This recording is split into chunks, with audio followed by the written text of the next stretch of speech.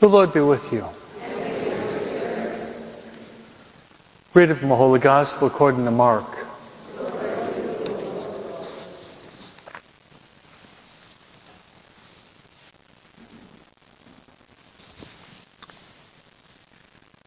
Jesus came with his disciples into the house.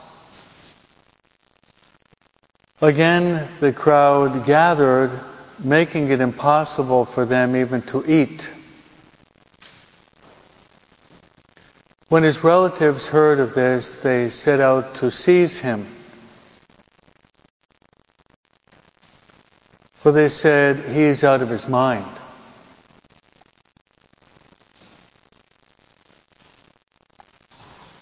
The Gospel of the Lord.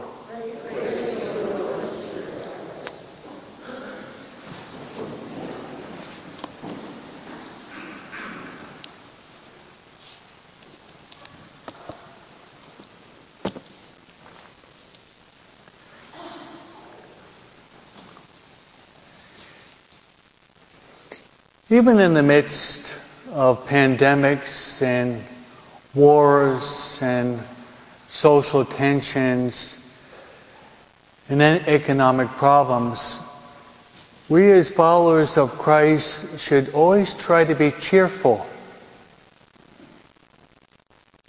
Do you hear me? We should always try to be cheerful and joyful, even in the midst of the turmoil that the world experiences, that our country experiences, and that the world experiences at large. Cheerfulness or joy. And if you don't have it, you should ask yourself, why? Dig deep. Do a good examination of conscience to see what's preventing you from being joyful.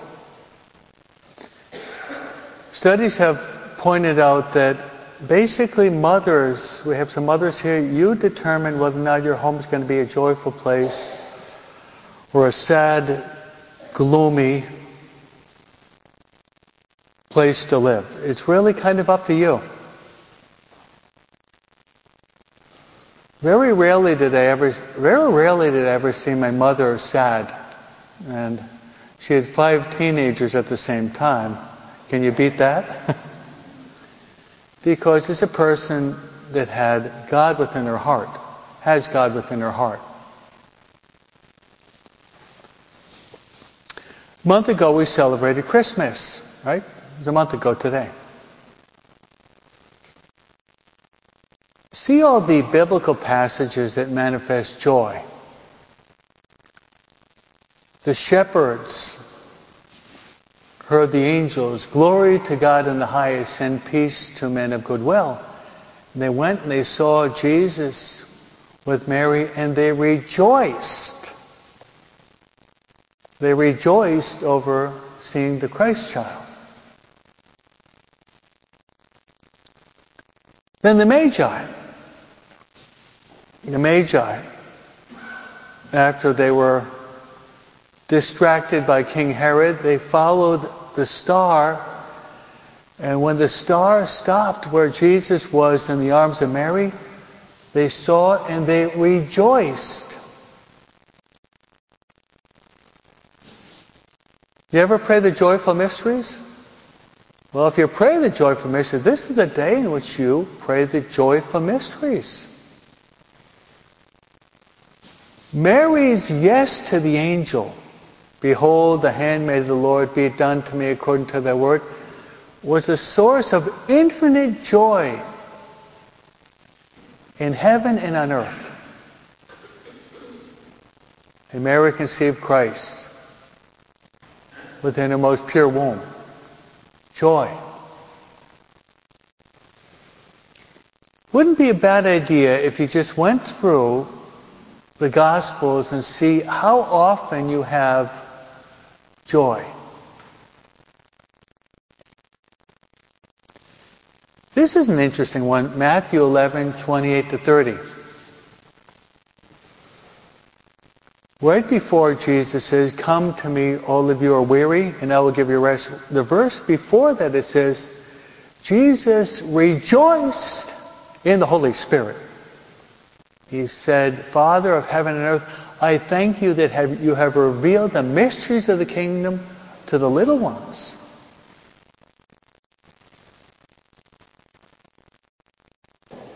So I'll just rifle some of these biblical verses off the cuff. What's the most famous story ever written? I'm an English major. I love literature. I'm a writer. I love it. Luke 15. Luke 15. You know what that is? No, Father, we're not Protestants. Okay, gotcha. I heard you. It's the Father Al Hall called it the lost and found parables, no? The lost and found, the lost sheep, the sheep that's found, the lost coin, the coin that's found, the lost son, and the son that's found. It's called the parable of the prodigal son. I like to call it the parable of the merciful father. Amen, huh? The parable of the merciful father. What happens when he returns to the Father? There's great rejoicing. And the evangelist says there's rejoicing in heaven among the angels. Did you know that? When one repentant sinner returns. I'm experiencing a lot of joy because this whole week I was in tension because I'm giving a Marian mission and I launched a General Confessions, and I was basically the only priest to hear. We got about 250 people. That's a lot of General Confessions for one person, no? But yesterday, thanks be to God, and through many people's prayer, we were able to hear 120 confessions, thanks to Rosa and Raquel and our team. And we had 6 priests hearing confession at the same time. Praise the Lord.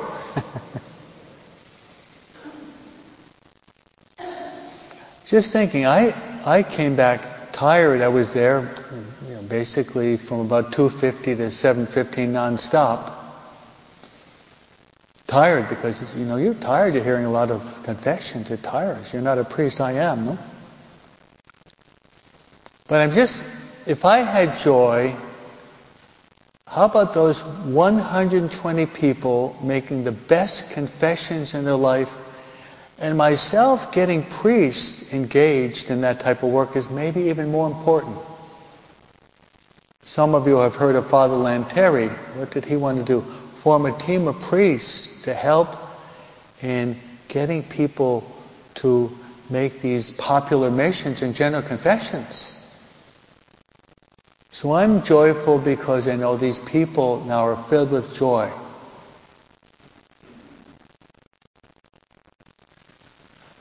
Call to mind the works of the Lord. The Bible always teaches us, right? Call to mind, recall the works of the Lord.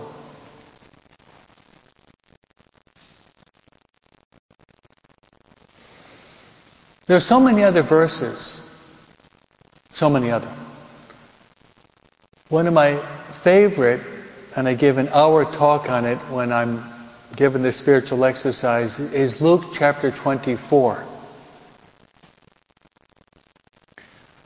Don't seek out Luke chapter 25 because there's only 24 chapters in St. Luke, okay? You can hit Matthew, there's 28, but Luke only has 24. The last chapter is one of my favorite chapters in the Bible. It's the disciples on the road to Emmaus. They started out very sad. You know why? Because they were walking in life without Jesus Christ. Amen? That's why people are sad. They're walking in life without Christ. Then he comes, this stranger, this incognito, somewhat disguised, and he's walking with them and listening to them and talking to them. And their sadness dissipated. The dense clouds of desolation dissipated, and the sun of God's love and peace radiated in their lives, if I can speak poetically this morning. Yes. Jesus cast out the gloom in their hearts, and He filled them with joy because He walked with them, He listened to them, He talked with them, He sat down with them, He broke bread with them, He gave them the Eucharist, and then He disappeared. And they said, weren't our hearts filled with joy as He walked with us and talked with us and broke bread with us? So all of us are called to be joyful. Remember the letter of St. Paul to the Filipinos? It's a beautiful letter. Have you ever read the letter of St. Paul to the Filipinos? I always say that wrong. I have to go back and study my biblical scholarship. Okay. Philippians 4:4. Rejoice in the Lord, I said. Rejoice in the Lord. The Lord is at hand. The Lord, they should see how much you're advancing in your spiritual life.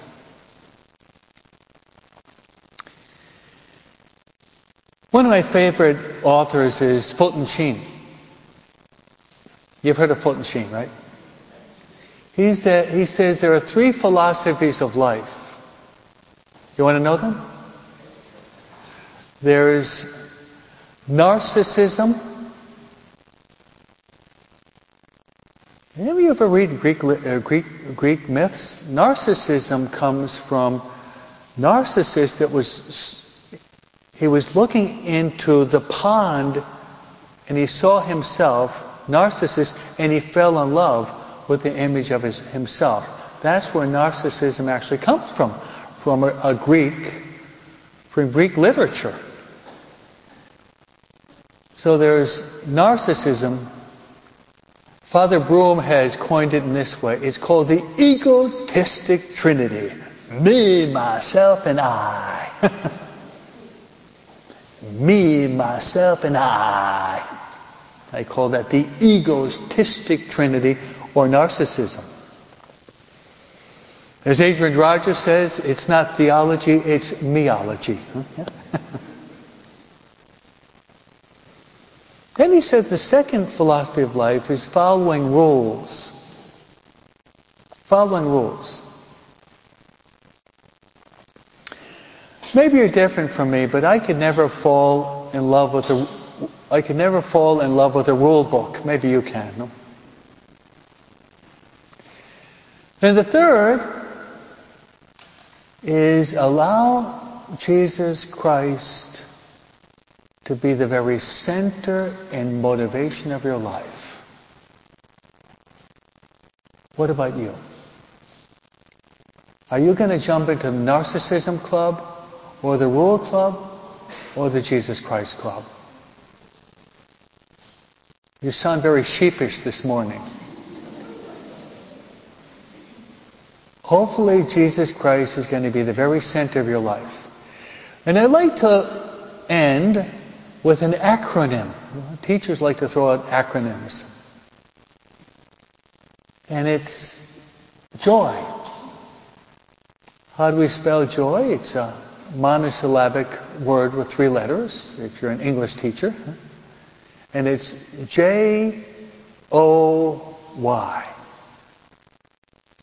J-O-Y. This is the proper order. J-O-Y. Jesus first, others second, and you last.